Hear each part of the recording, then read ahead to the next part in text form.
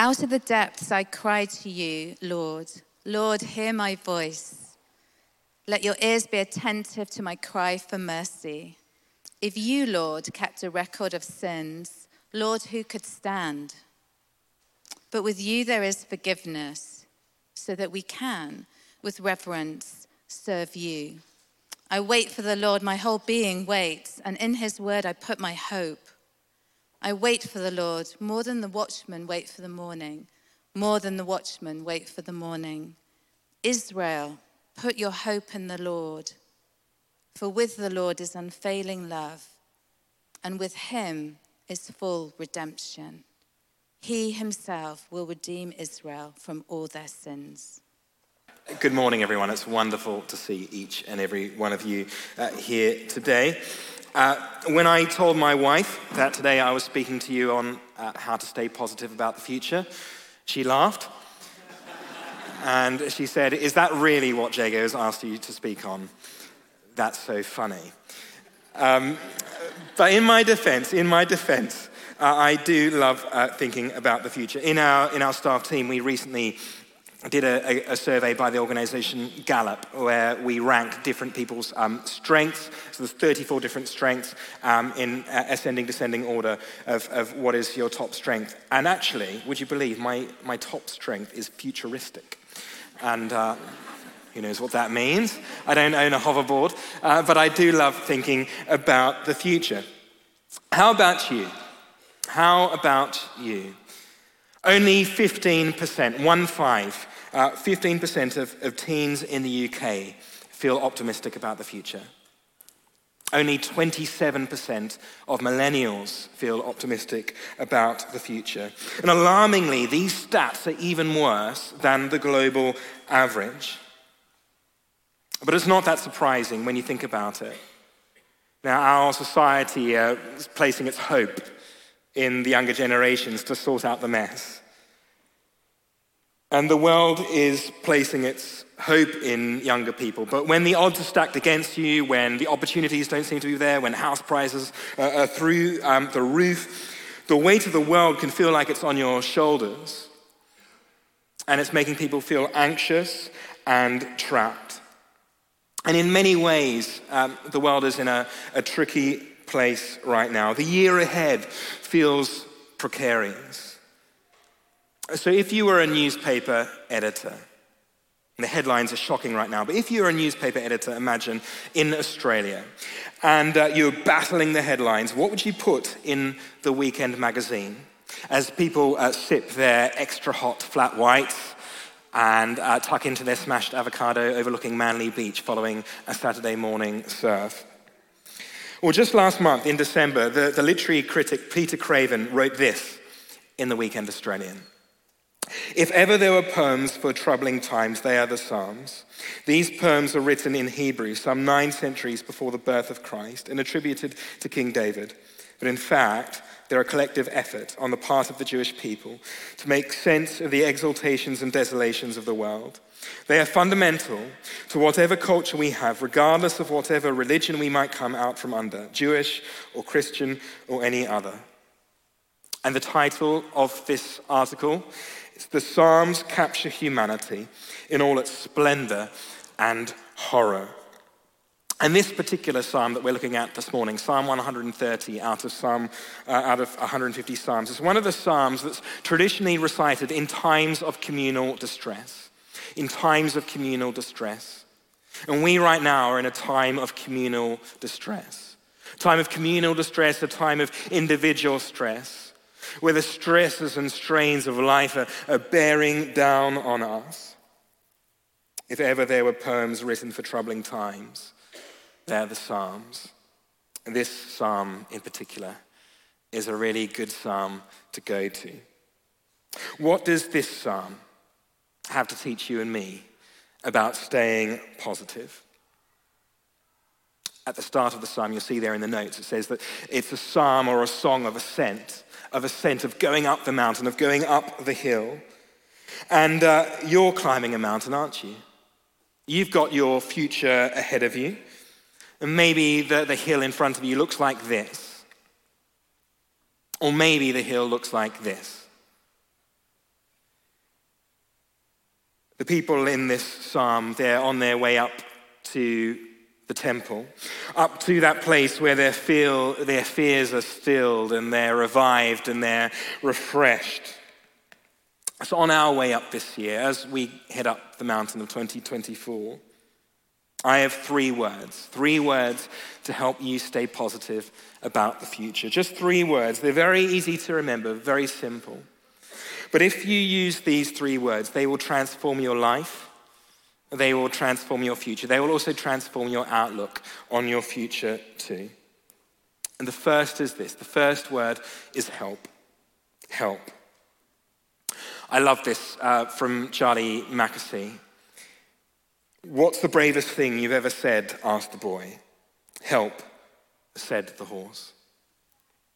In other words, staying positive about the future is not about escaping the present. You might think that staying positive about the future is escaping to a sun lounge somewhere, to a warmer climate, to a different climate, to a better climate, different conditions. But then there's always the flight home, isn't there?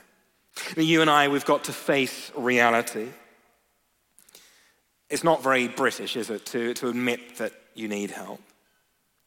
But I think of the brave people that go on 12-step programs to be freed from addictions, to be freed from those things. And there's no doubt many people here today. And how do they step into their future? How do they build their future as a positive one?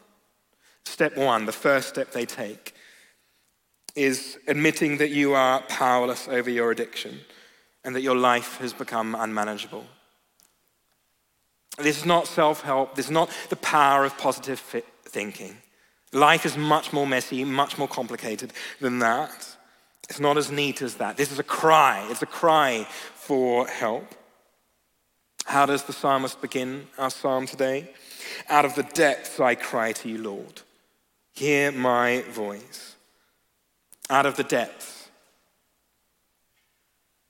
Deep in paperwork. Deep in laundry. Deep in trouble. Deep in doo-doo. This is not someone up the mountain. This is someone in the depths. They're deep in the valley. They're in the valley. What is it that you need help with right now? Are you unable to see the horizon ahead of you in the way that you would like to? But when the psalmist also says in the depths, it's also like the depths of your soul. This is not a take it or leave it request for help. This is a cry. It's a cry for help. He cries again in verse 2, "Let your ears be attentive to my cry for mercy." I have two young children, and can I assure you, you hear a cry. You notice a cry. And for those little ones, a cry, it takes up their whole being, their whole body, their whole being is involved. I think of John Lennon, who famously wrote the song Help, which is known for being upbeat and catchy. But during an interview with Playboy magazine in 1980, shortly before he died, he said this: "The whole Beatles thing was just beyond comprehension. I was subconsciously crying out for help."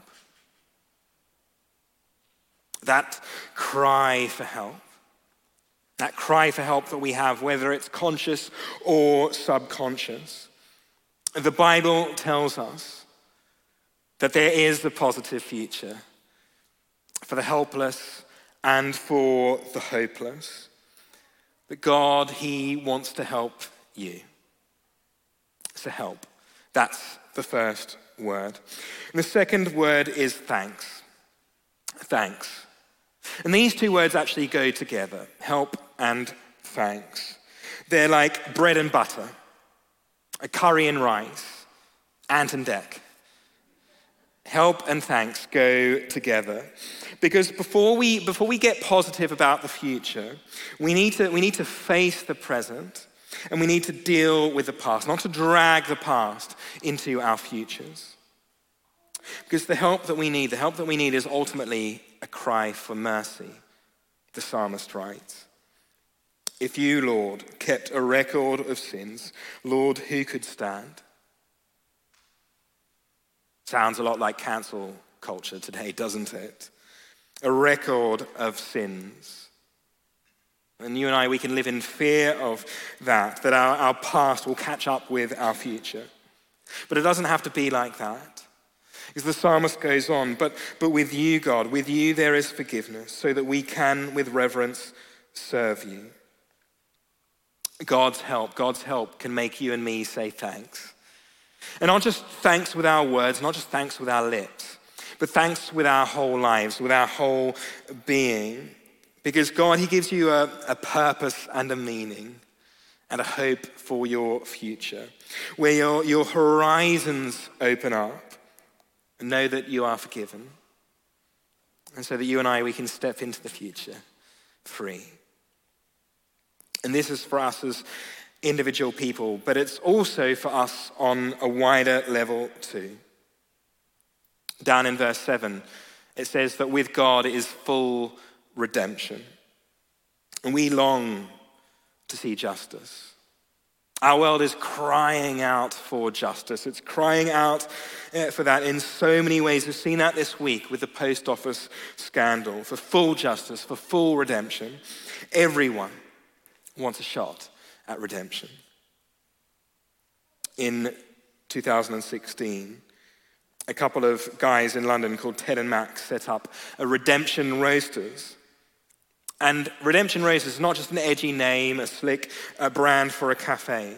These guys, they were approached by the Ministry of Justice about setting up a coffee roastery in a prison to train residents to reduce reoffending rates. And this is redemption. This is the kind of redemption that we want to smell in the morning with our coffee. Not half full, but full fat redemption. Redemption of everything and everyone. Systems redeemed. Everything redeemed. But that starts with you and me. That's why we say thanks. It's why help and thanks are a duo. It's firstly, God, help me with my sin. And thank you for forgiving me. And that is how you and I, we step boldly and confidently into the future, knowing that we are forgiven, knowing that we are loved. But then, of course, there's always the people out there who think, could that really include me? Could that really involve me? You don't know what I've done. In verse 8 we read, he himself will redeem Israel from all their sins. All their sins. Big, small, hidden, revealed. All their sins. Whatever your sins, whatever your regrets, whatever your mistakes, we read in the Bible that Jesus, he ascended a hill. He ascended a hill to a cross to redeem you and me from all our sins. Have you ever taken the time to properly thank God for what he has done for you? We know that an attitude of gratitude is a surefire way to feel positive about the future. Which brings me to our third word. Wow. Wow. That's what you say when you get to the top of a mountain, don't you? So we've got help, thanks, and wow. Help, thanks, and wow. When you think about staying positive about the future, when you think about hope is like taking your set of keys. And if you put your keys in the wrong place, you lose your keys. And it's the same with our hope. If we place our hope in the wrong place, we lose them. And perhaps you're hanging everything about your future on a relationship or a job or something else, maybe a politician to put things right. And we can lose these things so easily, these things that we're told to put our hope in. And it can make us feel cynical and bitter about the world and bitter about the future ahead of us. But it is possible. It is possible to say wow with our lives. And wow being that place where our horizons do open up.